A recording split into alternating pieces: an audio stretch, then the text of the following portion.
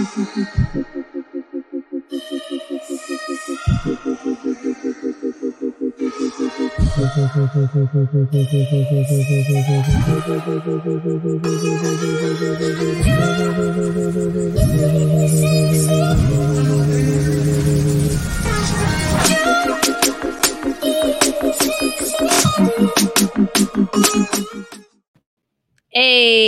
We're what's muted. up, guys? Just What? kidding. Ruined my whole perfectly set up intro. Thanks a lot. Do it again. Do it again. Thanks a lot, Fiance. Do it again. You're so sweet. Oh my God, I can't wait to marry you, you little bastard. Anyway, what's up, guys? I'm Zinga. I'm This Scott. is How we doing? Scott. We are two Americas.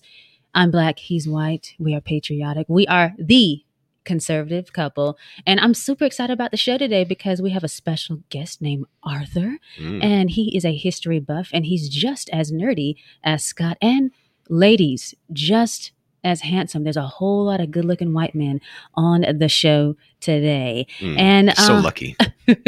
you are lucky. And you should share this with all of your friends, this particular episode. So. Lots of interesting topics to discuss, and we've got, oh my goodness, a lot of things happening. But I mean, that's always the case. So at this point, I might just stop saying it. It's not, but it's slower than like Trump era stuff. You got to admit. Sort of. I guess so. Well, we're going to be, you got your nice little graphic to pull up for the topics of the day there, darling. I do not, because Okay. Zinga was wedding planning and forgot. Daydreaming about marital bliss. We're going to be discussing 9/11, remembering United Flight 93 specifically. We've got modern day Baal worshippers, and they're big mad at Texas over the heartbeat law.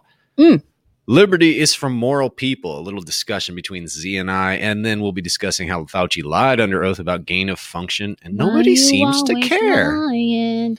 Why you always lying? Those will be the topics of the day, and obviously we've got a special guest, as she mentioned, Jonathan Ryan. He'll be coming on the show later to discuss the path forward. Ooh, I'm excited about that because Me too. I expect to learn a lot. We're going to learn a lot of history today. Going to be learning. Put your learning caps on. But in remembrance of 9/11, we have a little snippet of a video. I don't know if you have that. I do. Up yet. Yes. We're going to play that for you just to kind of get the vibe. Look, please. Do you mind? Would you help me? Will you say the Lord's Prayer with me? But I didn't hesitate to recite it with them. Our Father, who art in heaven, hallowed be thy name. Thy kingdom come, thy will be done. We recited it word for word. Give us this day our daily bread. And We forgive did it us in a our calm trespasses. voice. We did it together, very calmly. And I think that just gave him the strength, because after that, that's when he told me that he's going out on his faith. And they're going to jump the guy with the bomb. I told him I would stand behind him. That's what he chose to do.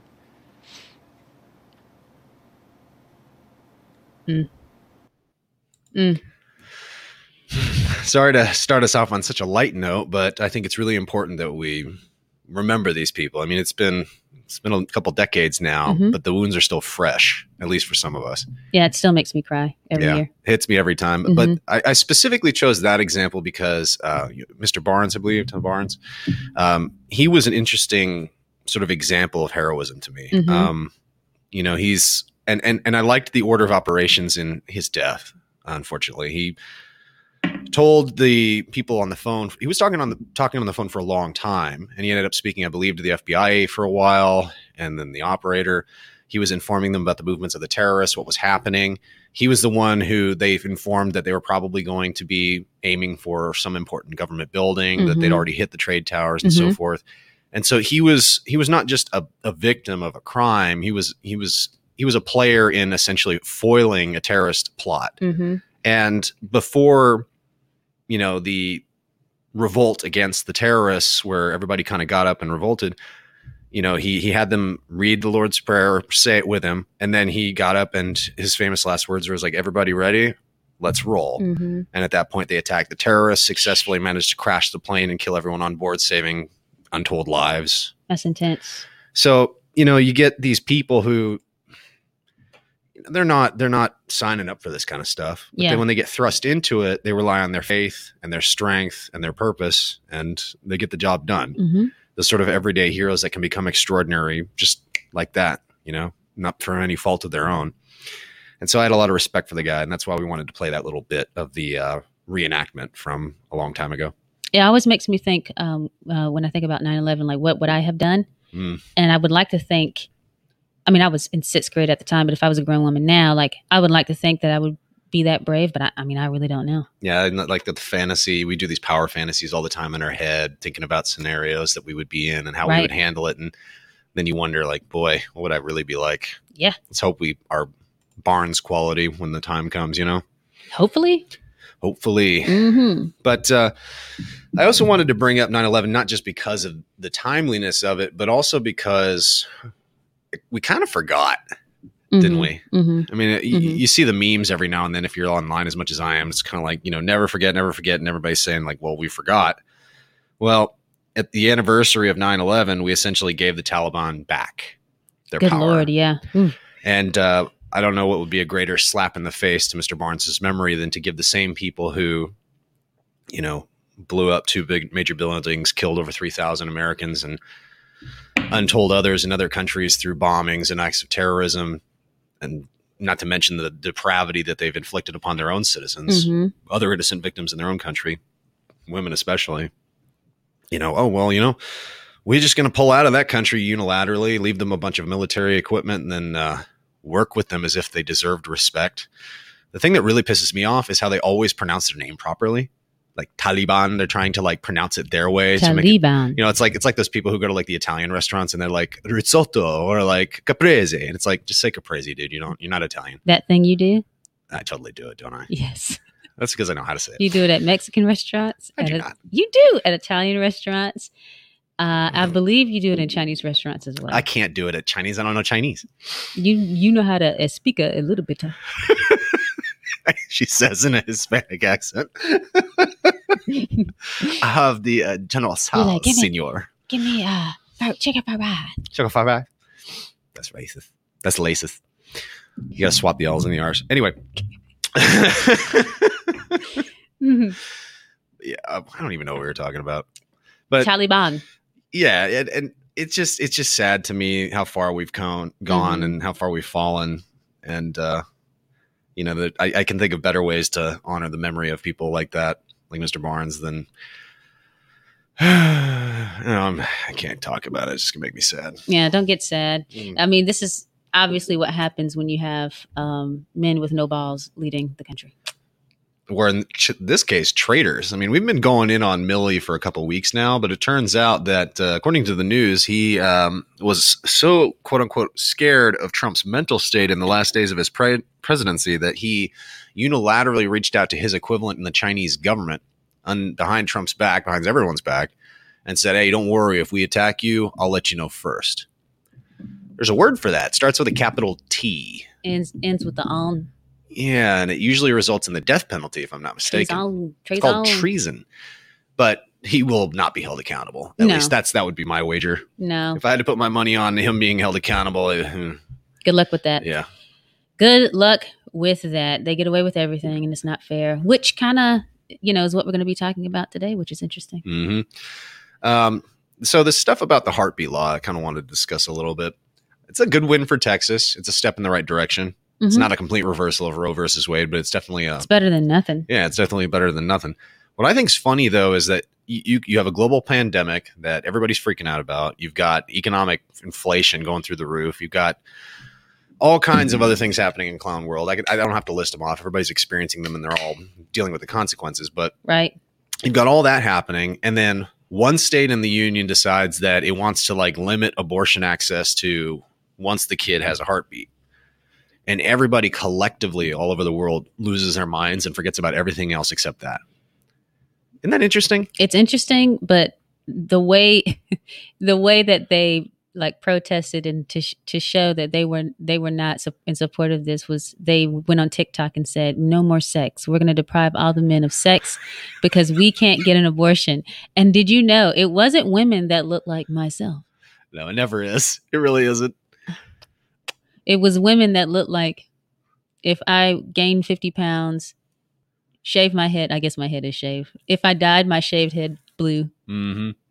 and then didn't wear a drop of makeup, and also looked like I liked women. Why is it always the completely like unlovable looking women Oh, don't say that unlovable. make all of the sexual threats? Like, I'm gonna withhold sex from you, and everyone's like, we weren't at risk of wanting it. Like, I don't understand the the first time I saw something about a sex strike, it was with one of those types of women that we'll call it the ugly duckling, and I was just like, are they tempting?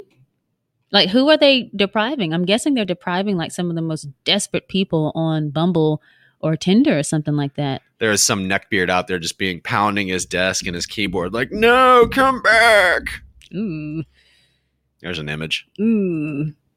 Yep, it's gross. These women are disgusting. They're like, I can't kill my baby, so you shan't have sex. It's like, you know what? One of the solutions for abortion, who is it? Stephen Crowder that says there's four. I am pro-choice. There are 4 choices. One of those choices is keep your freaking legs closed. I don't understand what's so difficult about this. And then they're like, you know what? You won't let us have an abortion. We're gonna keep our freaking legs closed. It's like, yes, good. Keep doing that. Yeah, you can do it. You ever notice how like Trump made everybody so crazy with Trump derangement syndrome that he could literally have just said the opposite of like whatever it was that he wanted to happen, and he could probably have made that policy just by how obsessed with him they were and how eager they were to resist him. He could say like, women don't enjoy sex, and they'll be like, yes, I do. Violently twitching in their chair just to spite Trump and his evil supporters. Seriously though, it's like basic reverse psychology used on like a 4-year-old. It was so transparent. Now it's like I feel like that's how they are with Texas and this heartbeat law. It's like, they are. You won't let me murder my children? Well, then I'm gonna use discernment and I'm only gonna have sex with people in a committed relationship who agree with me on my I'm gonna be a conservative. Hold on. I'm gonna do traditional. I think they played a trick things on me. You know, it's so ridiculous. And you know, it's crazy to me too, is that you see this all over the place. Like, what was it? We put something up where it was, what was it? What kind of sexual was it? Where she only had sex with people that they were in love with? Was it Demi? Yeah, demisexual. Demisexual? It's like you literally just discovered being a normal human. Or like a female? A normal female? I only have sex with people I'm like attracted to emotionally and have a commitment with. I'm like, oh, okay. You mean like married women? Yeah, like a normal relationship that we've had for thousands of years. Like happily married females? Queer. They're gonna come up with like a new label for being like cis and hetero, but they're gonna like put it under the LGBT umbrella. Yeah, it's gonna be like I just like penises. For those of you out there in the comment section, if you already know the answer to this, because I'm sure it already exists, go ahead and post it. It may exist already. Because there's got to be some term for like cis, hetero, straight men that's like really facetious and weird and like over the top that's in the LGBT rubric. So if you've got it, like throw it at me because I don't know it. Oh, another thing. I made a post on Facebook a few hours ago that said, you and I don't have a wedding hashtag. I also think that we're too old for wedding hashtags, but you know, whatever. No one's too old for hashtags. So it's a new era. We actually talked about this when we were dating early on. I was like, do you want like a wedding hashtag? And you were like, nah. I was like, me neither. I'm going to give a flying flip. But then it was like, hey, I have an idea to get people to watch the show and actually comment. So for all the people either listening or watching, if you have a hashtag, like a cool wedding hashtag that Scott and I can do, and you can't say hashtag Chanilla, it's not taken, but it's already made up. Go ahead and put that in the comment section as well. Contribute, and we'll put it on the show. We'll put it on the show, and we'll get people to vote on it. Ooh, we'll do a poll on Facebook. I dig it. I love polls. I learn things. Please, people, participate because you're going to be affecting our future matrimony and happiness. You'll also be supporting the show. So, obviously, you know, The Handmaid's Tale is how it's going in Texas. And God bless them for it. At least somebody in the union's actually trying to forward conservative agendas while everyone else is basically capitulating and bending the knee to progressive ones. Greg Abbott's like, don't look at that Alan West fella. Look at what I just did. Yeah. I always wonder sometimes, like if they actually believe in these things or if they're just doing it because they think it's popular. I kind of don't care. I don't care if they're, saving babies. Yeah, I don't. I mean, that their soul is up to them and God. That's fair enough. So another topic we wanted to discuss is libertad, and how it's only for moral people. Mm-hmm.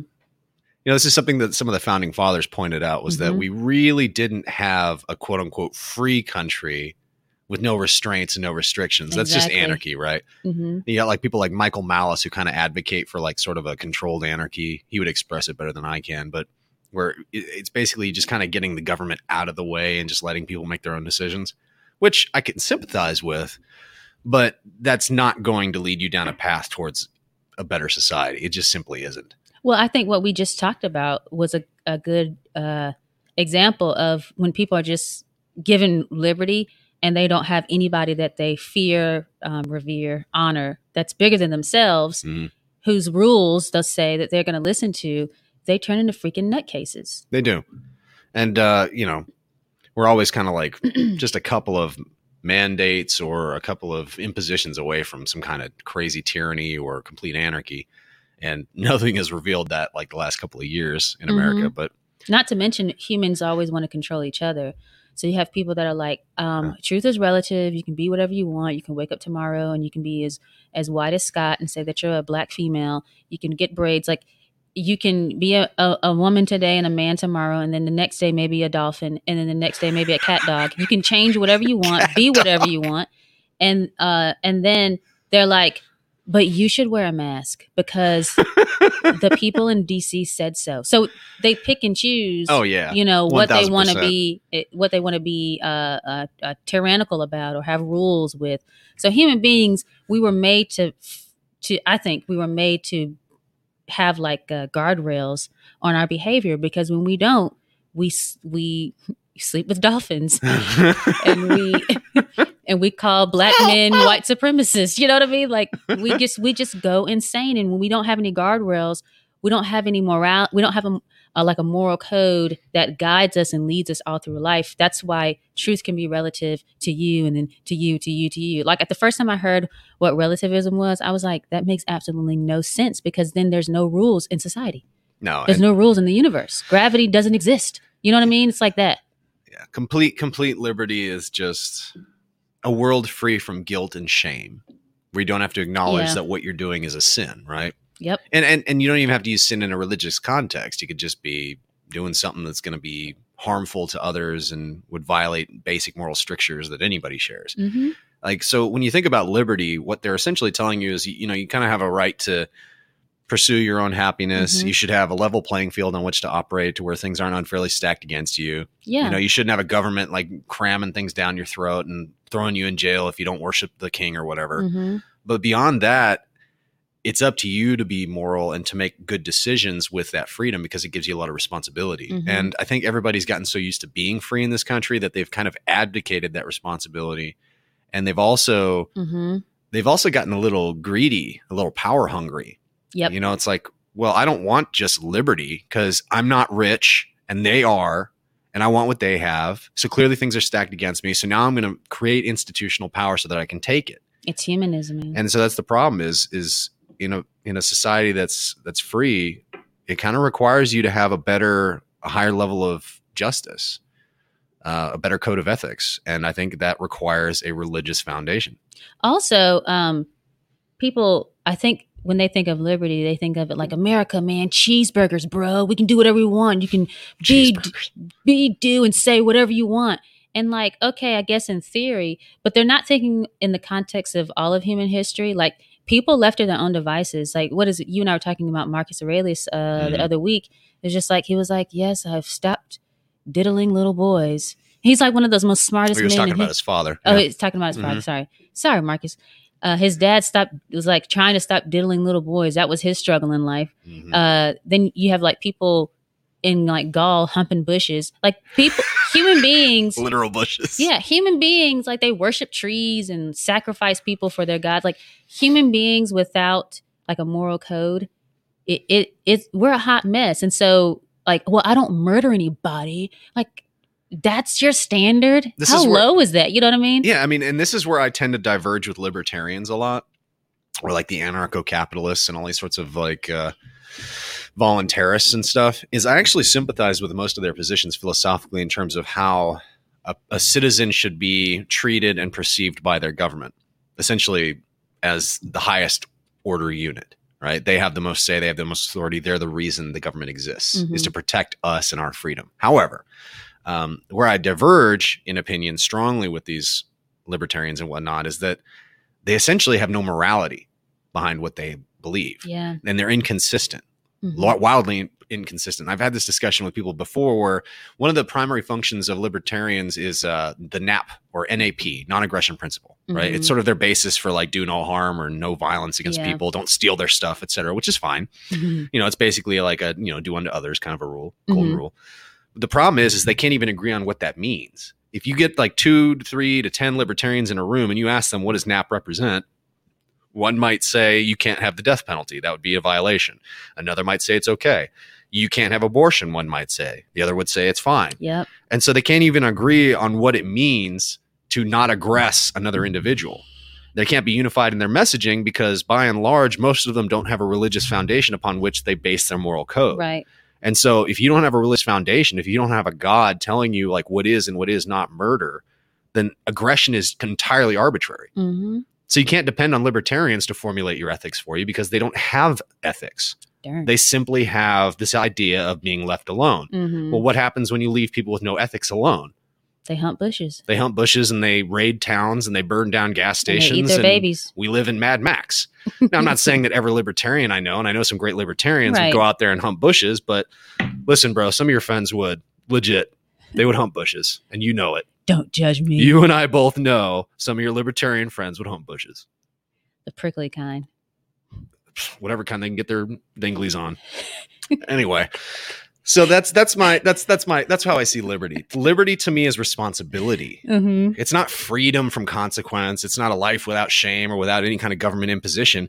It's a world in which you've been given enough freedom and latitude that now you actually have to like step it up. Right. And I think that a lot of people don't understand that and they aren't taught that when they're younger. And so that's why we're all retarded right now. Hong Kong clown world. I like eggs. So, our last topic before we start bringing in our special guest is Fauci. Oh, Mr. dear Ouchie God. Fauci. Fire Fauci. If only. He's part of the cathedral. He's not going anywhere. But he lied. He lied under Short oath. little And Italian. Rand Paul basically got him dead to rights. Something like 900 pages of documentation showing that he funded gain-of-function research in the Wuhan Institute. Well, he had an email that had that in the title or in the subjects. It's like, bruh, he didn't even hide it. It just goes to show you how far we've fallen as a society that like the entire news media apparatus is either ignoring it or trying to like cover it up. I'm more upset that our crooks aren't even that good of crooks. Like They in suck. comics, like Batman has to do a lot to catch whoever. And it's like, oh, I had to piece all this together. It takes a genius to catch a genius. Yeah. Now we're like, oh, let's look at his emails. Oh, there it is. It's in the subject line. Like, where's the Jokers and the Lex Luthers and like the I don't know, just where are the supervillains? You gotta be a crook, be a good one, darn Yeah, it. like we need a better class of criminal, I folks. know. I should be a criminal because I would be better than that. Well, the fact that Fauci, that little like pseudo-Italian weasel who is transparently, obviously sucking up to some kind of super state and is getting money from China and funding this horrible research, which has inflicted God knows how much pain and suffering upon the Western world. Mm-hmm. And everybody's just like, oh, Fauci's my hero. Get the ouchie Fauci. Like, I would totally flirt with Fauci. Like, these people wouldn't make it in Batman's Gotham. Would you make out with Fauci? Oh, They my just God, wouldn't. Girl, yes. Have you seen him? I would just bend down and kiss him. Mm. Right on the forehead. Bend down. That's just what I don't understand. Oh, explain it, the story. All right. darling. Well, a couple of the people are asking Explain questions. it fast, baby. Essentially, Fauci was interrogated by Rand Paul during congressional hearings, and a lot of evidence was gathered. And it was determined that he did, in fact, lie under oath about funding gain-of-function research, which is, for those of you who are not dorks and read a bunch of research papers, is essentially making viruses super powerful so that they can operate in humans and become more infectious. And that's what essentially our government, under Fauci's directives, was funneling money to the Wuhan Institute to specifically study that. Now, this research isn't purely nefarious in function. It can also be used to help us understand infectiousness and to help us develop defenses, immunology, and that sort of thing. But in this case, it looks pretty cut and dry that he lied under oath to hide the fact that he did it, even after bantering with Rand Paul, and saying, you don't know what you're talking about. You're not a scientist, blah, blah, blah. Frankly, Senator. So it's pretty bad. I mean, it's pretty bad. Like, it's the kind of thing where if we lived in a little bit older of a world, Fauci'd already have been dangling from a helicopter by now, by a rope. Beheaded. I mean, at the very least, I would assume. Yeah.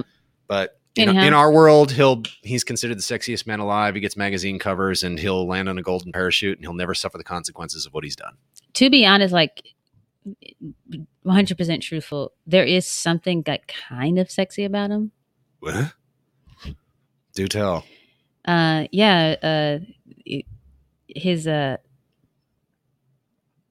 then there's the yes. I'm really also intrigued. The nothing. You can't come up with I anything. think if you have a thing for leprechauns, Italian leprechauns, maybe. Somebody meme this. I want some leprechaun in the hood memes, but I want Fauci's face in that leprechaun. With some spaghetti on the side. Spaghetti. Because he's Italian. Italian leprechauns. Somebody, if you can make that work in a meme, I will put it in the comment comment section. All over the place. Well, we've it's about that time to invite our special guest onto the show. Yes. Why don't you go ahead and announce him, Darla? I think you should. You think I should? I think you should. Because this is technically your friend now. I think you stole him from me. I had one conversation with the guy and now we're friends. Well, he's never talked to me, so. Whatever. Me and my bestie are going to talk on the show and you can just sit there. John Arthur Ryan, we're going to invite him into the chat. Let's pull him up. Our special guest. How are we doing today? Good. How are you guys doing? Excellent. I'm doing good. Good to have you on. I'm excited. So go ahead. Go ahead. I could have sworn I've had conversations with both of you just to clear the record there. Well, we didn't have an hour-long conversation, so whatever. She's just jelly. Maybe you're a Cromwell fan. Exactly. So go ahead and introduce yourselves to the audience who don't know who you are, and we'll get that out of the way, and then we'll get to the discussion. All right, awesome. Well, my name's Arthur. I go under the handle John Arthur Ryan on Instagram, and the reason for that is around the time of the election last year, Facebook completely nuked my accounts, along with probably tens of thousands of others. So, so my actual name's Arthur Claroux. I was an editor for Being Libertarian for many years, and it's quite a time that we find ourselves in right now. Like, you could see it coming for probably the last 5, 6, 7 years at least. Slowly building up. Slowly you start noticing things and seeing things that are wrong, and you start trying to call them out, and then it just kind of like is exponentially growing, and I think that's where we're at now. So it's glad to after all that have crap I just talked about libertarians, I just want to let you know I wasn't you I was thinking about when it came to humping bushes. Just want to make that clear. Yes, it was. Okay, cool. Because I swear. We talked about it before the show. He thinks you hump bushes.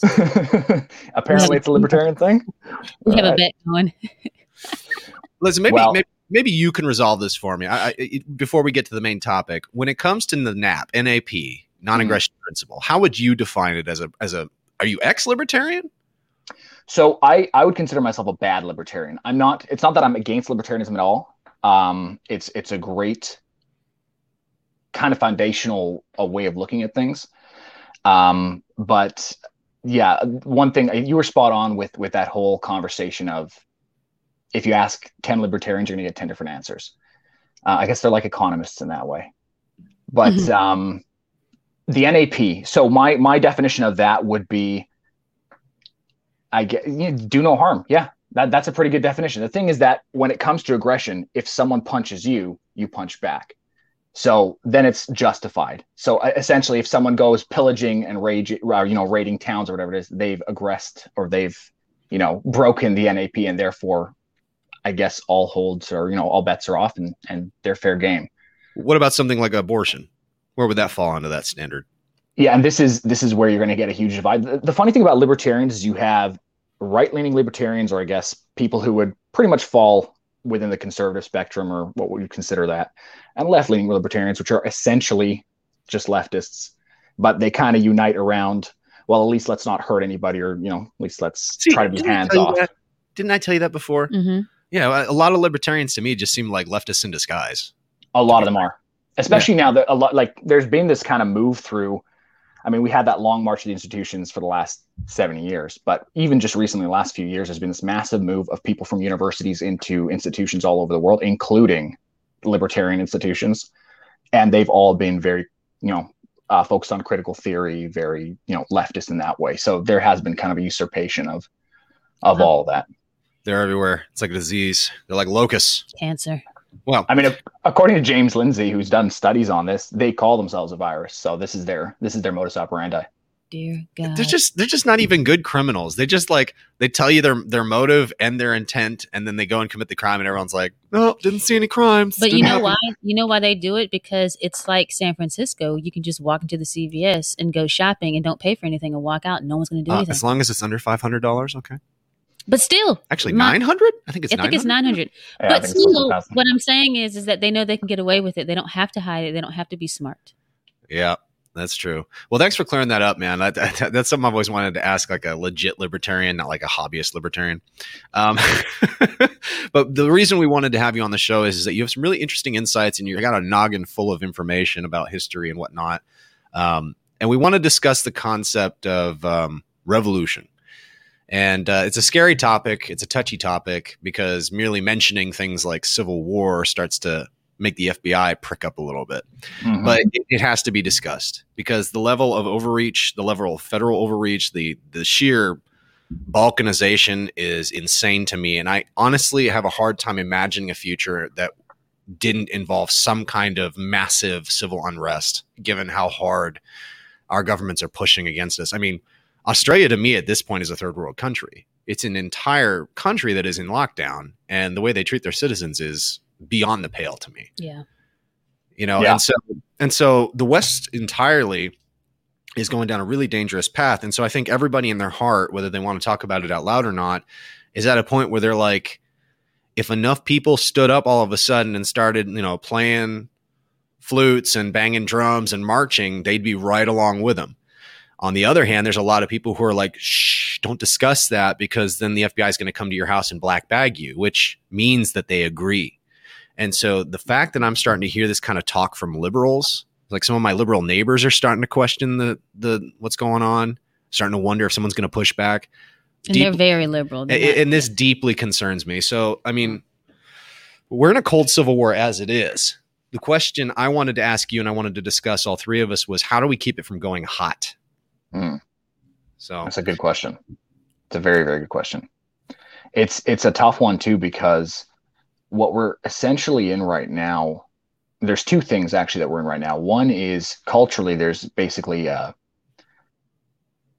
what you have when you have a marriage that's completely falling apart, right? You have a wife that absolutely loathes her husband, thinks he's deplorable, and you have a husband. Right, you know what I mean? Like, it's just these people will never, or they're having a very difficult time seeing eye to eye. And it's one thing to take two individuals, bring them to counseling, and try to fix that. Even then, usually that doesn't work. And it's a whole other thing to try to do this on a society-wide level. And I don't know if it's ever been done in history, to be really honest with you. Now, that doesn't mean that all is doom and gloom, but I think what we need to understand too before we really get into it is where this starts and where it's coming from, because this is a Western world-wide problem. And unfortunately, as much as people on the left would hate to admit this, where the Western world goes, and especially where America goes, the rest of the world will follow. Yep. So it's well, it's an issue. We have statutes, we have precedent in place for all of this. Our forefathers, thankfully, gave this stuff a lot of thought and they wrote it all down. We were told that we were supposed to pursue all of these peaceful methods, petitioning the government, being able to file lawsuits, being able to win elections, being able to take positions of authority that would have an impact on the culture and on policy. But the problem is now that I'm seeing is that not enough people on the right wing are taking initiative and getting involved politically. They're so concerned with their livelihoods or with their family or just kind of staying out of the fight that they've essentially ceded the territory. And so you have leftist activists, liberals, longtime parasites, bureaucratic ticks that are occupying all of these like city council positions, school board members, and they've been operating with impunity for decades at this point. So now you have like the situation in Ohio where like, I'm not sure it was the mayor or the governor sat down and demanded that like an entire school board resign or they would be charged for like distributing child pornography. But how did we get to that point where it was so bad that these school board members could operate like that fearlessly, knowing that nothing would happen? And this is like the first time they're being brought up and kind of taken to the mat. So, taken to the carpet, but I don't know. To me, it just seems like not enough of us are doing anything. What's your take on it? Well, I actually, when we were talking about this earlier, it reminded me of a few quotes from some pretty great guys in the past in history of the United States, one of which is Teddy Roosevelt. And he said, "The things that will destroy America are prosperity at any price, peace at any price, safety first instead of duty first, the love of soft living, and the get rich quick theory of life." And I mean, I'm not going to get into it too much here, but if you go and look up any quotes from Samuel Adams, the guy's a firebrand. If you read through those, and you'll be ready to go. I love it. Yeah. But he's like, they did foresee a lot of this sort of stuff. And really, I can't say anything better than that. That really is the reason, I think.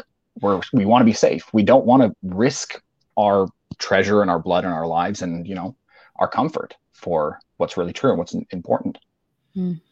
We had a sort of a meeting of the minds, and these have been happening more and more lately with other concerned citizens. And, we all have different belief systems. Some of us religious, some of us not. Some of us are a little bit more on like the center liberal type, and some of us are hardcore conservative Christians. And everybody had the same message. It was like, we need to do something. Yeah. And I mean, the word uprising was bandied about.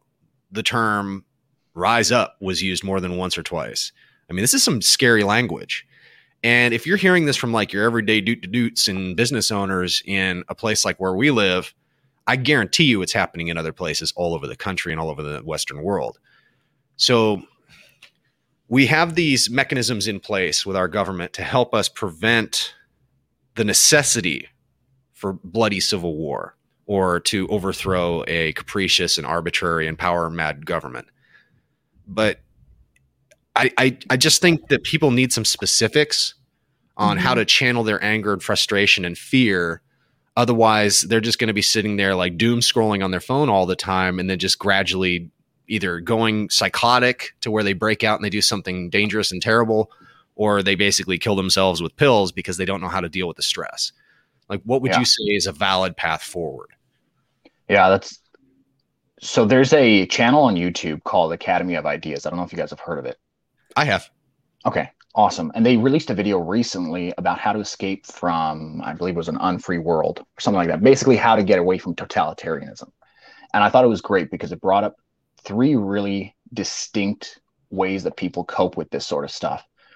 One was the step back approach, which is you hide your head in the sand, you go sit in front of a screen, you take whatever drug or escapism you need to forget about what's going on, and you hope it doesn't touch you. And that never works because, as we know, totalitarianism, in every single instance, it's been, every single iteration eventually comes for everyone. It's not going to lead you along. That's sort of the indictment of Alexander Solzhenitsyn in the Gulag Archipelago. He essentially indicts himself and the entire Soviet society as essentially sticking their heads in the sand and not loving freedom enough to actually stop the danger as it was approaching. Exactly. And it's a little telling that he had that opinion because, as far as we're concerned, we've had plenty of warning. They were one of the first times communism ever came to be, right? They were the first time this thing was rolled out in real time. So it's really, you can kind of give them a pass. We don't have that excuse at all. We've seen this now for 100 years. In fact, we thought it was dead, and somehow it's managed to make its way into every single one of our Western institutions. If anything, it's just proven how resilient communism is. It's like a cockroach. You think you spray it, it flips over, it gives it a couple twitches, and then it just lays there, and you're like, oh, good. And then you flush it down the toilet, and you're like, be gone. And then that sucker shows up like 4 times as large 20 years later, and it's got pink hair, and it's like, say my pronouns, bitch. Right? It's up there yelling like, that wasn't real communism. And it tries again. Never been tried. Oh, by the way, I remember you spraying me, you son of a... Exactly. The other problem is that it comes in different forms. Like it'll come like it was a cockroach at one point, and then it comes as like a rat, and then it switches into like a cute little squirrel, and then it's that giant thing that video. I don't know if you've seen it. That giant thing that came out of the lake and tried to drag off a dog. Like it comes in different forms. So at first it was like it's like a wombat. It was a Russian. It was like a Chinese, and then now it's like Ibramex Kendi and that chicken that you sit beside in your class. Like it just keeps coming in all these different forms, and it calls you racist, and it calls you bigoted, and it calls you all kinds of different names to make you submit to what it wants. So it's like if you're not paying attention, you're not history buffs like you two. Like you'll fall for it because you're like, oh, that doesn't look like Chinese. That doesn't look like the Red Guard. It must be fine. And it's the same. It's the same mistake. Exactly. Yeah. Thank you. Yeah. Well, and the interesting thing, this is not what I meant to talk about now, but if I can plug one other thing here, Diana West's book, American Betrayal, great read, because what it kind of shows is where this all starts from in the United States, at least. And you get the sense that there is this sort of broader organization, and this sounds super woo-woo and conspiratorial, but it really just does show it factually. It's broader kind of organization of communist infiltrators and people who are pro-communist. And I can tell you from just straight up history books that they recommend in universities still to this day, that there were many communists and socialists who were part of the EU, part of the IMF, part of starting the UN, all this sort of stuff. So there is a lot of that infiltration everywhere. And now I think we're just seeing them bring their vision to reality in the Western world the way they want it. Listen, you don't have to like be all like, oh, disclaimer on this. It's a little conspiratorial. Like, I'm already a believer, dude. I think McCarthy didn't go hard enough. If anything, he should have held more hearings. Like I grew up with this lie that like McCarthy era in America was like some kind of like totalitarian government overreach. And they're like, oh, they were so scared of the communists and they're all paranoid about nukes and this, that, and the other. Now that I've seen these suckers marching in my hometown and like attacking stuff and like hitting people and like burning buildings down, I'm like, oh, he clearly didn't go hard enough. And getting away with it. Yeah. Not at all. We sprayed that sucker. We put it in the toilet and it came back in the form of Antifa. Mm-hmm. And what's crazy is that one of the ways they do this is they always blame people for exactly what they're doing. Yep. So they blame McCarthy for this overreach. That's exactly what they wanted. Mm-hmm. And what they have now. I've got it. It's like an iron rule of projection to me, the iron law of projection. Yeah. If they are saying like, oh, Trump's a totalitarian, he's going to do this, that, and the other. I'm like, they're just telling us what they're going to do once they get power. Yep. Every single time. And then Biden comes to town. Yeah. They do it with race too. So they'll look at Larry Elder, they'll look at me, probably some folks who are watching this show, and they'll call us white supremacists, or they'll say you're self-loathing. And then, they're overweight and shaved half their head, but they're cute and they love themselves, whatever. Like they hate themselves. They think I'm stupid and I need their help because I'm black. Mm-hmm. So they are projecting. And then they tell white conservatives and white or right-leaning people that they're looking down on the black people and oh, they're just your pets and your little monkeys. It's like that thought doesn't even come to their mind to call me a monkey, and you just called me a monkey. Mm-hmm. And so given all of this, what would you say is the appropriate time for civil disobedience, and what, if any, place does it have in this sort of path forward? Right. So here's the thing that I've been thinking for quite a while, because I've heard people talking about this for a long time. This has been now almost 3 years that I've heard rumors of civil war. And while there may be a time, and this is a Sam Adams thing as well, there may be a time where this comes, and in the end the Tree of Liberty has to be watered once again. But I would I would venture to say we haven't tried everything yet. And I think that sometimes we kind of we glorify the thing that is in the abstract. You know, we can go and we can have this big civil war and we're going to be heroes and we're going to fight, you know, and there's nothing wrong with that per se, but the thing is that there's all these little things we could be doing in our lives now that are more difficult. It's like the whole, like, oh, you know, you say to your wife, I'll die for you, but then you won't put your socks in the laundry, or you won't, you know, clean your dish, because those are here and now little things. But that's some abstract, wonderful thing that you know, believe you can do. And I'm not trying to put down anyone who is feeling that way, or feels betrayed, or feels that, you know, you need that this is the only option, because at some point it might be. And unfortunately, that's the place where we're headed. However, one other thing that I think could be done before then, and this specifically applies to business leaders and that group of people, is to create a sort of parallel society. And that doesn't mean you step out and step away completely and just isolate yourself, but to create the systems and create the structures and create the institutions, create the things that people need, that people want to follow. Right now, you said people are there, they want to take action, but there's no one really to step in behind. There's no one who's leading the charge. Nobody wants waiting for someone to step up. To step out, yeah. Exactly. And the other options, I mean, you have hide and you know, try to avoid it. You have run away, go to another country and hope that it doesn't come to you. But when it's this global, it's eventually going to, you know, make it everywhere. Right. And then the third option is, well, no, you create such a free society that the act of your existence proves the lie of the totalitarians and brings them crumbling down eventually. And I think that's the option. I see. That's an interesting take. So what you're essentially, again, I reiterate this a lot on the show, build your own towers, right?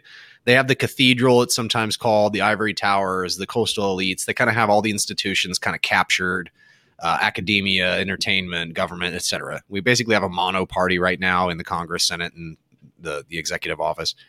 But I always advocate, all right, we'll just build competing institutions. And yes, that's not easy, obviously, but somehow we can't get it through our thick heads that we need to do it.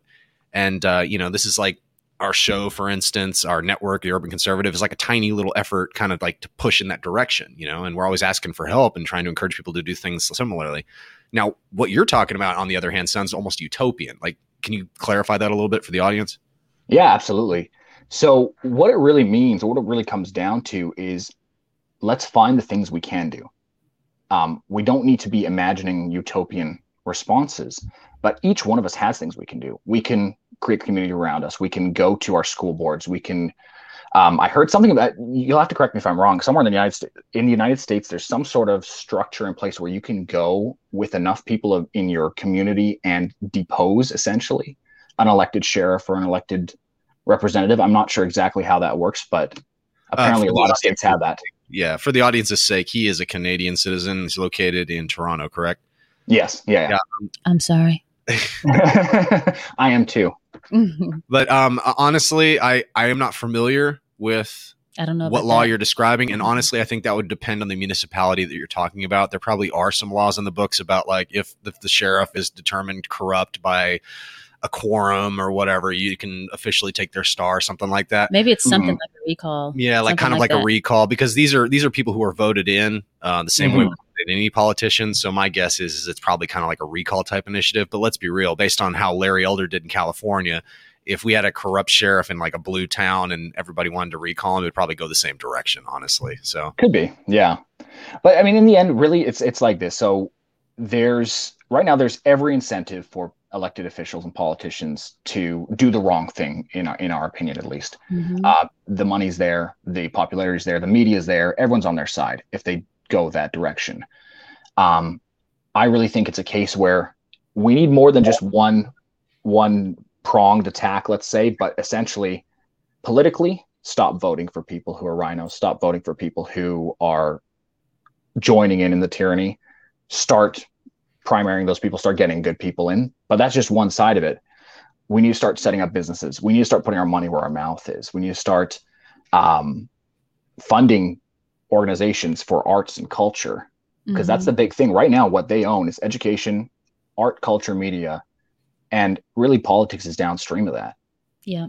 So if we're starting a politics trying to change what's already, already been set for decades in a lot of people's lives, we're way too late to the game. So I know there's a lot of people, for example, there's Nick Searcy, who's an actor. He's starting a studio, or he's already started the studio to make films that are pro-America. There's a woman named Kay Clarity, who you can find on LinkedIn. She's amazing. She's setting up a place for artists to kind of work together so they're not dependent on the gatekeepers in Hollywood or in the music industry, and they can actually get good quality content out there and be free of that. Daily Wire and Gina Carano teaming up. Sure, kind of yeah. Movies.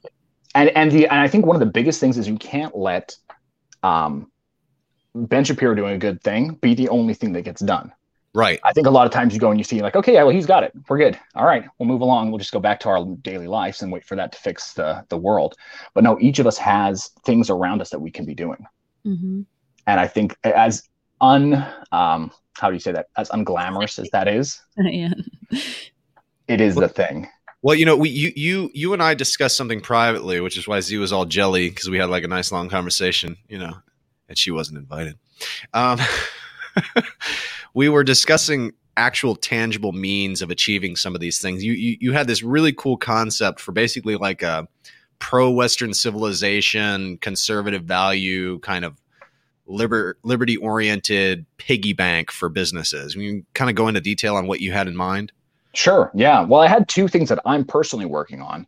One of them is exactly that. So it's a concept called CivWest, and it's a company. And essentially what it would be doing would be, you can go there, you can see what projects are being looked at, what is being created, whether it's communities overseas or at home, whether it's businesses, whether it's new media, whether it's movies, whatever it is that's going to be pushing or at least pro-Western in some way or another, pro-wholesome content, whatever it is, as long it's just cutting out that toxicity that we get so often from Netflix and these sorts of things.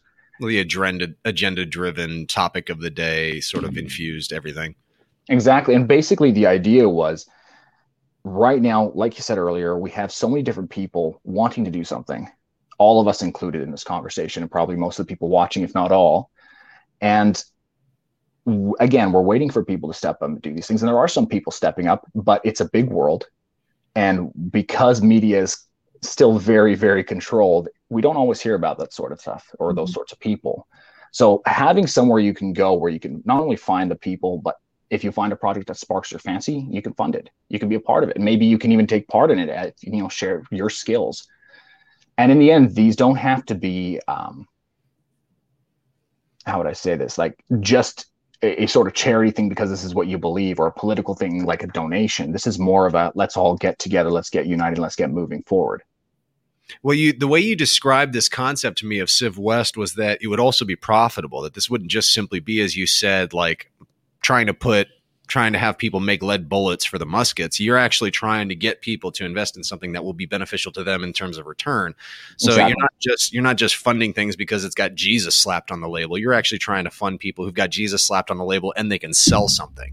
Exactly. This is kind of an interesting concept to me. And I think there's probably people out there who may do this kind of thing, but it's always kind of like the Koch brothers, right? It's like, if it's anything that's like vaguely right wing that has money behind it, it's like, oh, it's Koch brothers money.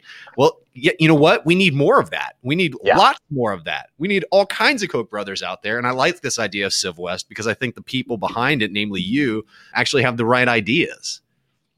Well, and the great thing about it is exactly that. This is a place where if you're someone who's starving for good content, you can go there and you can find it. If you're someone who's looking for an investment to make some money on a good thing, you can go there. If you're someone who wants to start a business, if you're entrepreneurial, basically it's just, we need to give the tools to the people who want to pick them up and go and get to work. So for you, this is kind of in terms of answering the question of the path forward and like the context of a potential civil war and curtailing it. Mm-hmm. You want to infiltrate the culture the way that the left has, by building your own towers, by building your own ways of getting into the culture, getting into people's minds, and helping to nurture young people to become more civically minded, more freedom oriented, liberty loving types. Is that correct? That's correct. So there's two parts to this. One is you need to have accurate information, right? And that's one thing that's super difficult right now because there's so much information flowing around.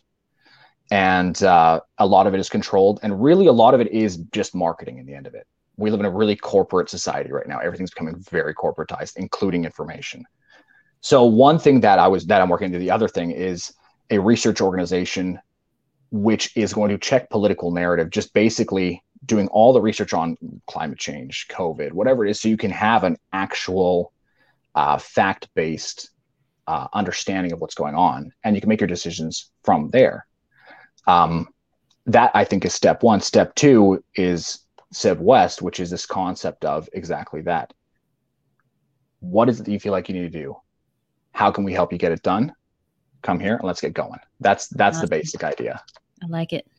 Yeah, I love it. And I think this is something that not just lip service, but I think you should actually get in touch with the guys that we work with and then have them get in touch with more people to develop these concepts, because I think this stuff is critically important to we can make that future connection. That'd be great.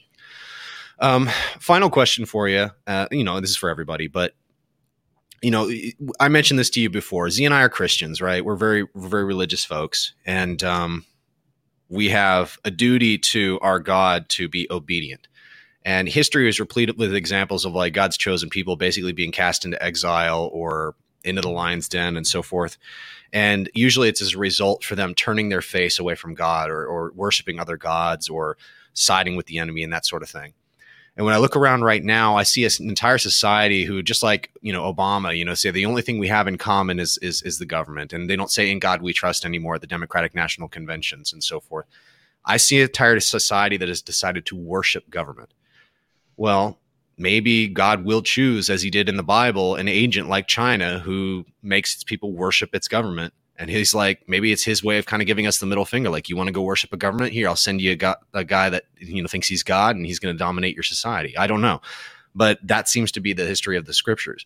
So for us, we're in a pickle where we want to fight back. But how do you do that righteously? How do you know you're right? How do you do it in the right way? I was actually going to ask that same question. Yeah. What would you think? What is your opinion, man? I think that comes back to kind of the same place where I'm at with these ideas, with hoping that other people pick up and do the exact same thing or do other things as well. Because I think once you've exhausted every possible outlet, then you really only have one more choice. But I don't think it's worth jumping the gun. And I have a feeling from a lot of different conversations I've had and just watching people that more people than we would think are not really into this whole totalitarian thing. More liberals than we would expect, more leftists even some hardcore Marxists, those original Marxists who got into Marxism because it was, in their opinion, the way of helping people who were downtrodden or needed help.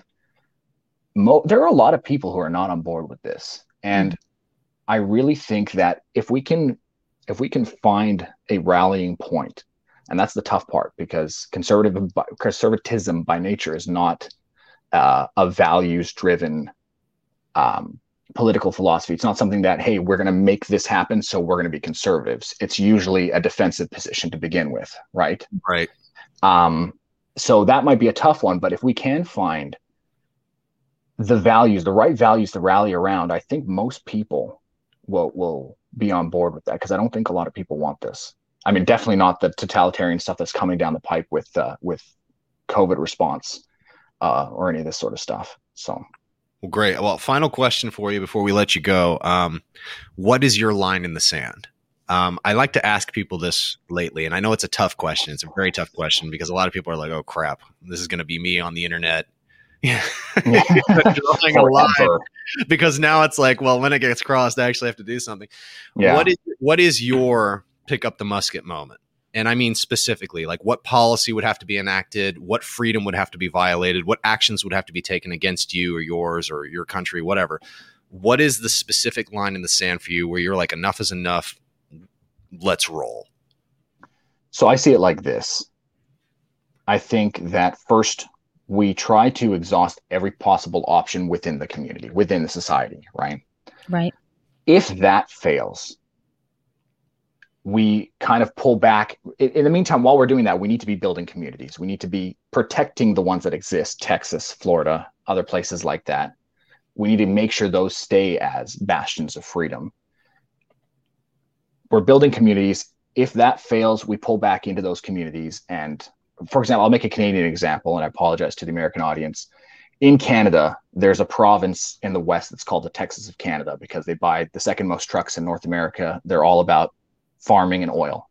Alberta. And then that's where I'm actually from. But they have a very strong separatist movement for many reasons that I won't get into right now. But they are very conservative. They're very Christian, and they feel very strongly that, if things keep going this way, they're going to step back and they're just going to have their own little piece of heaven and just cut themselves off. So I think that's the step back kind of concept. If all else fails, you step back into these communities. And at that moment, when someone decides to cross that line, that's when you stand up and fight. Now, maybe that's too late. I don't know. I'm not a military strategist, and maybe that's not good strategy. But for me, in my mind, in my relationship with God, I feel like that would be the right thing to do. You've given them every opportunity to stop, and you've done everything you can to not go here.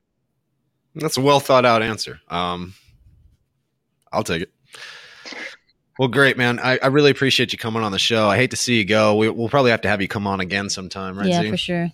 But unfortunately, we have to continue on with our segments on schedule. So we're going to say goodbye. Thank you so much for appearing on Two Americas, man. Hopefully we'll get to have you back. And I really appreciate you taking the time to be on the show. Same. It was awesome talking with both you guys. And we'll have to do it again for sure. Absolutely. Have a good one. Take it easy. Excellent. Tough topic. You know what? His answer is very founding father like. Right. Like when you look at the history of this nation, like before they went to war, they were like, please, please, please, just do what we ask. Please, just do what we ask. Yeah, people don't realize, like, unless you read like a retarded amount of history and watch a bunch of documentaries and really get hip deep in the stuff, like the founding fathers bent over backwards to avoid war with Britain. They did, and there was all kinds of reasons for both sides to be pissy at the other, right? England legitimately had a beef. They were like, listen, we just came over here and helped you with this war. We financed it all, and you're not going to give us any money? Well, fine, we're going to tax you for it, right? But the American colonists were like, well, screw you. Like, that's not fair. We don't want to pay all this money and be, put over a barrel and not have any representation in Parliament, yada, yada, yada. So, the two just back and forth until inevitably war happens, right? I mean, things are so much worse right now. In terms of they're pretty bad. The impositions on freedom and the tyranny and the way people are treating each other and the way that the institutions have been captured. I mean, it is overwhelming. So our patience, as Biden said, is wearing thin. Mm-hmm. The question is what are we going to do when it snaps? And I sincerely hope that most Americans will do something that is wise and also righteous, because while you may feel justified, you going postal is not going to serve anyone, especially not yourself. In fact, it may serve the wrong people. And we have to be strategic about it. I mean, look at some of the folks January 6th. I don't even think some of them weren't trying to be, I think like 99.99% of them weren't trying to be violent, but they just walked into the Capitol, and there's two guys that just went live on social media, and they're getting like 20, 25 years, and they don't have anybody watching their back. I mean, that's political, obviously, but I'm just saying, like, if we are going to do something, it's got to be strategic. It can't just be kamikaze. I'm pissy, so I'm just going to go chop off heads. Like, it can't be that way. It's got to be done, like as he said, in a way that we would feel like we're right with God. Yeah. So anyway. Exhaust your options, folks, and that means actually putting in the work, putting in the time. You gotta run for positions in city council. You gotta try and influence the kids' lives and the culture. You gotta produce great art. I would even say, like, your family being healthy, being in the right heart. The hierarchy is right. Like, all of those types of things. Like, it doesn't seem important, but with like healthy families, healthy communities, healthy states, healthy nation. Like, that's the way it's going to be done. And a lot of these people do things are corrupt because they weren't raised correctly, or they were raised that power and money is everything. Mm-hmm. And then some of these like Antifa folks, they're like on all kinds of mental medication SSRIs because mommy and daddy doesn't love them. So. Yeah. Anyway. Got a bunch of kids on antidepressants running around LARPing revolutionary, but they're useful idiots. They serve their purpose. So we got some segments for you before we start getting to the tail end of the show. I think because it's getting long, I think we should skip some of this. Well, what would you want to skip? I think we should skip that and save it. Okay. And then I should do my bit. Oh, you just want to get to your bit faster. I think that's what this is about. Yes. Subtle. We don't have to. Whatever you want, darling. I mean, I can be quick on the... Okay, let's do it. All right, let's do it. Go ahead and pull up that intro. Oh, yeah. If you don't know, now you know. Scotty knows how to kill people and how to teach people to protect themselves from being killed. This is...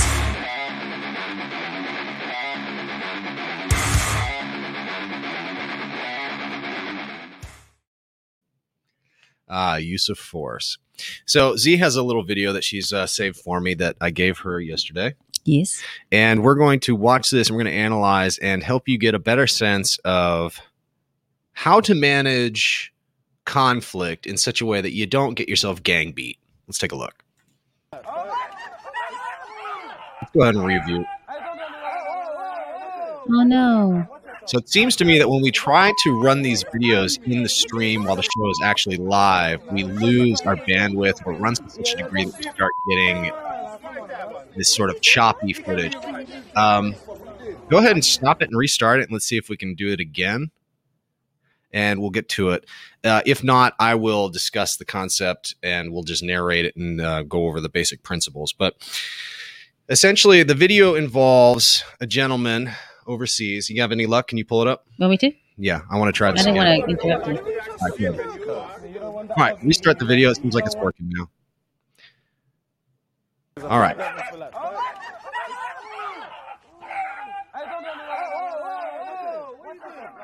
All right, stop the video and let it buffer. So what this shows so far, for those of you who aren't watching and are just listening, is that a gentleman and what appears to be his significant other are walking down the street with their little white fluffy dog when a much bigger dog attacks and bites their dog. That's the noise you're hearing. Well, the gentleman obviously is upset. His little dog just got attacked by a woman's dog who was, being unattentive. She wasn't paying attention to her big dog. And so he goes over there to confront her. Immediately, the white knight intervenes and another gentleman steps in between him. Well, the brown guy is the victim here. He's the one with the dog who got bit. Gotcha. White guy is the one who intervenes. White knight. White. So let's go ahead and press play again. All right. Well, while that's continuing to buffer, essentially the two of them continue to exchange words for at least a good minute. Now, here's something that I want to preface about this entire scenario. There are no good people in this scenario. There are no good guys here. There are no innocents. There are no victims. There are simply two people who are walking down the street. One person was not paying attention to her dog, and it bit another smaller dog. The dog didn't like that, made a few pain noises. They separated them. Okay. Hey, lady, you need to pay better attention to your dog, all right? That's a big dog, could be dangerous, all right? And you move along. Entire situation diffused, right? Common sense, de-escalation, logic. However, nobody uses any of these tactics, which is why this situation escalates so terribly. Is there any way you can pull that up? Now, further along into this video, you start to see that a crowd starts to gather as these two men jack and jaw into each other. Now, this is the problem with conflict and ego battles. We get tunnel vision. We can only see what's directly in front of us. We can only see the threat in front of us. And we don't realize that a crowd is forming that is hostile to us.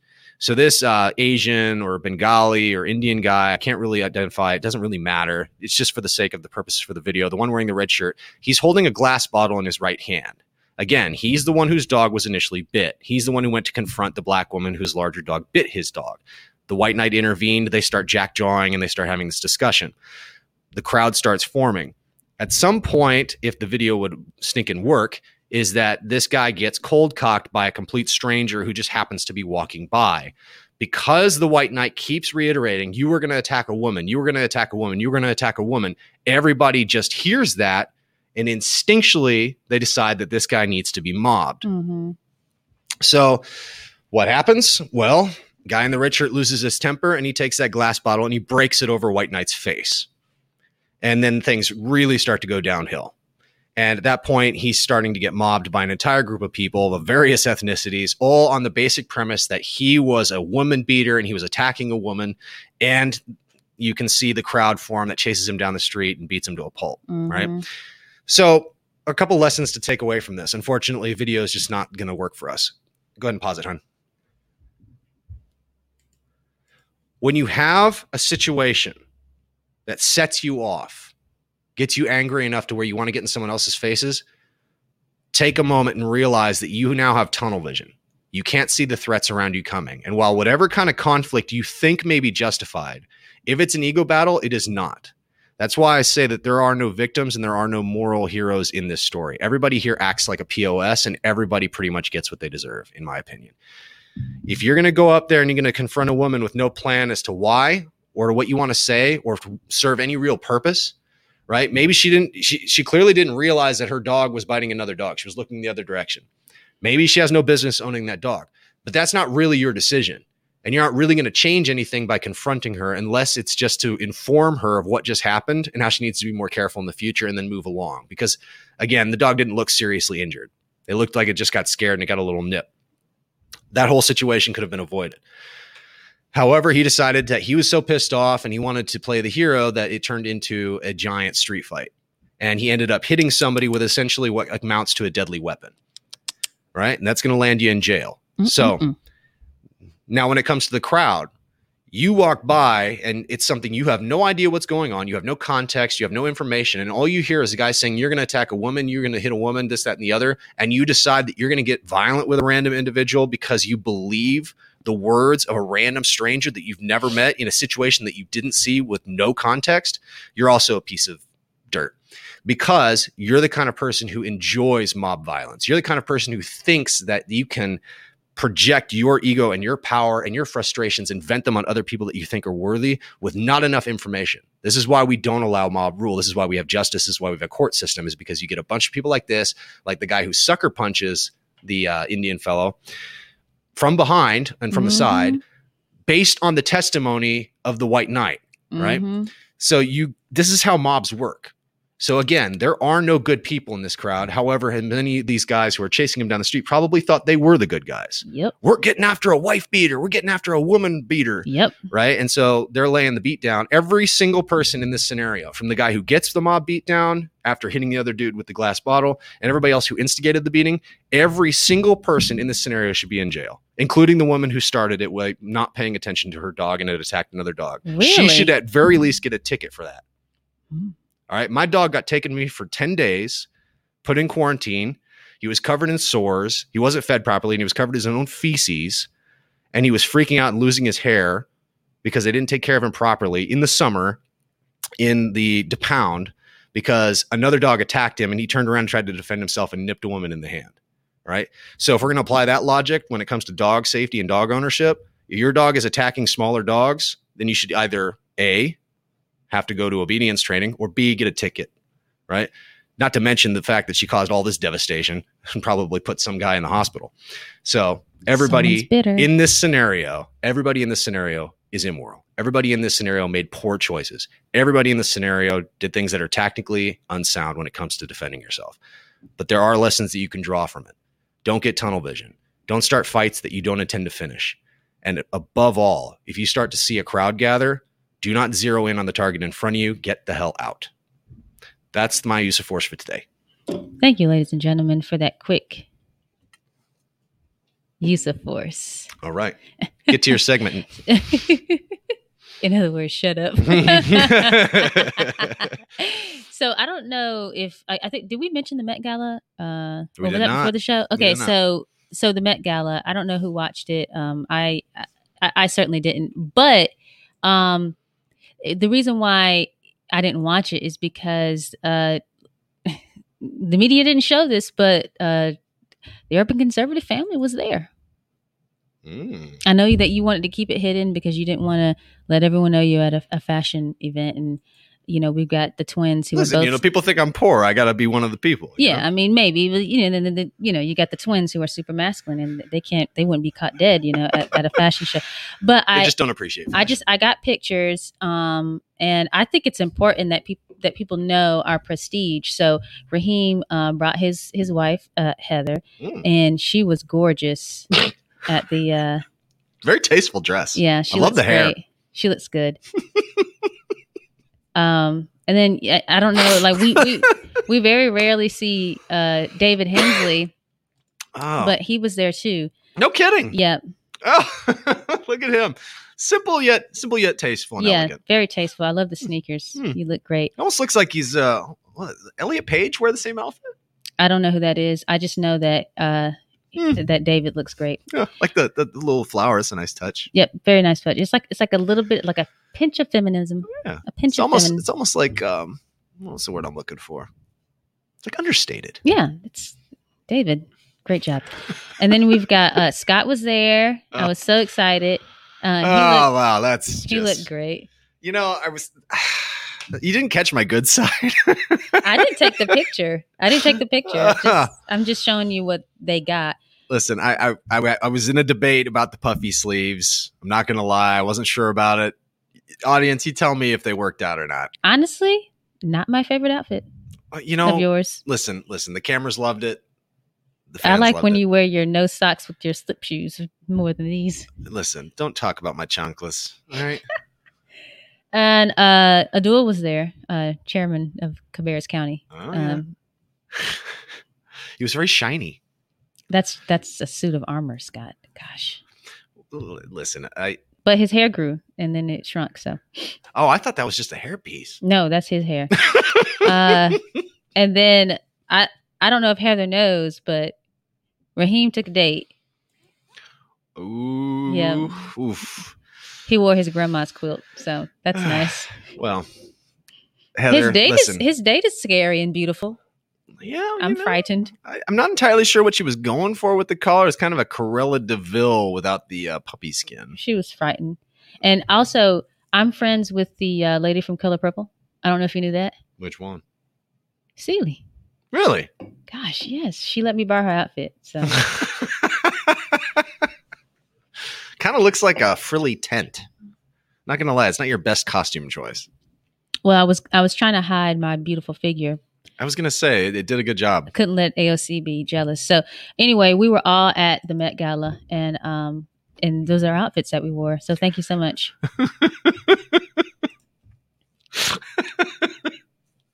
I had no idea that she put together such great photoshops. Because I'm so busy. It's your hidden talent. I'm so busy that I was gonna say you have a day job, don't you? I'm so busy. Oh my gosh. So that was good, babe. The Urban Conservative family, man. We are everywhere. That's why you should subscribe. Mm-hmm. It's a $10 a year subscription. Go to tuconservative.com and send us to more Met Galas and things like that. And we will be sure to post the pictures of our outfits. And then you can see more of David Hensley's show, Clarence Henderson, Abdul Ali, Raheem, and Z and myself on Two Americas. And of course, we will always be looking for new talent, new shows, new content. We're going to have merchandise coming soon. Listen, folks, this is like pennies on the dollar if you divide it over time. $10 a year is nothing. And remember what John Arthur Ryan said. We got to build our own tower, so you need to support creators and content creators like us. If you care about this kind of thing, if you want to be a part of the fight, listen, some people want to get in front of the camera and run their mouths like we do. Not everybody wants that, and that's totally fair.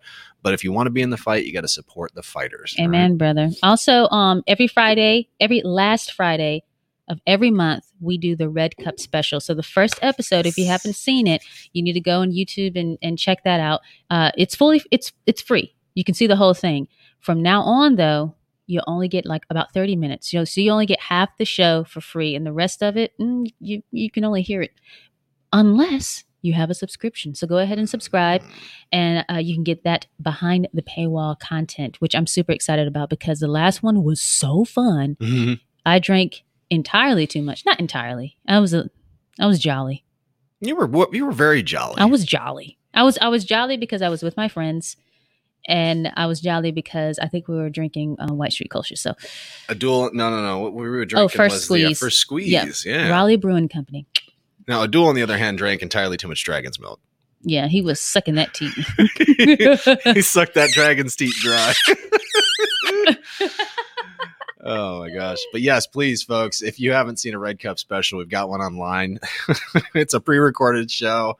It has really funny edits. It'll crack you up. It's insane. It's pretty insane. Yeah, you get to see us with our guard down. So it's pretty hysterical. Also, I didn't see one wedding hashtag, and I'm pissy about it.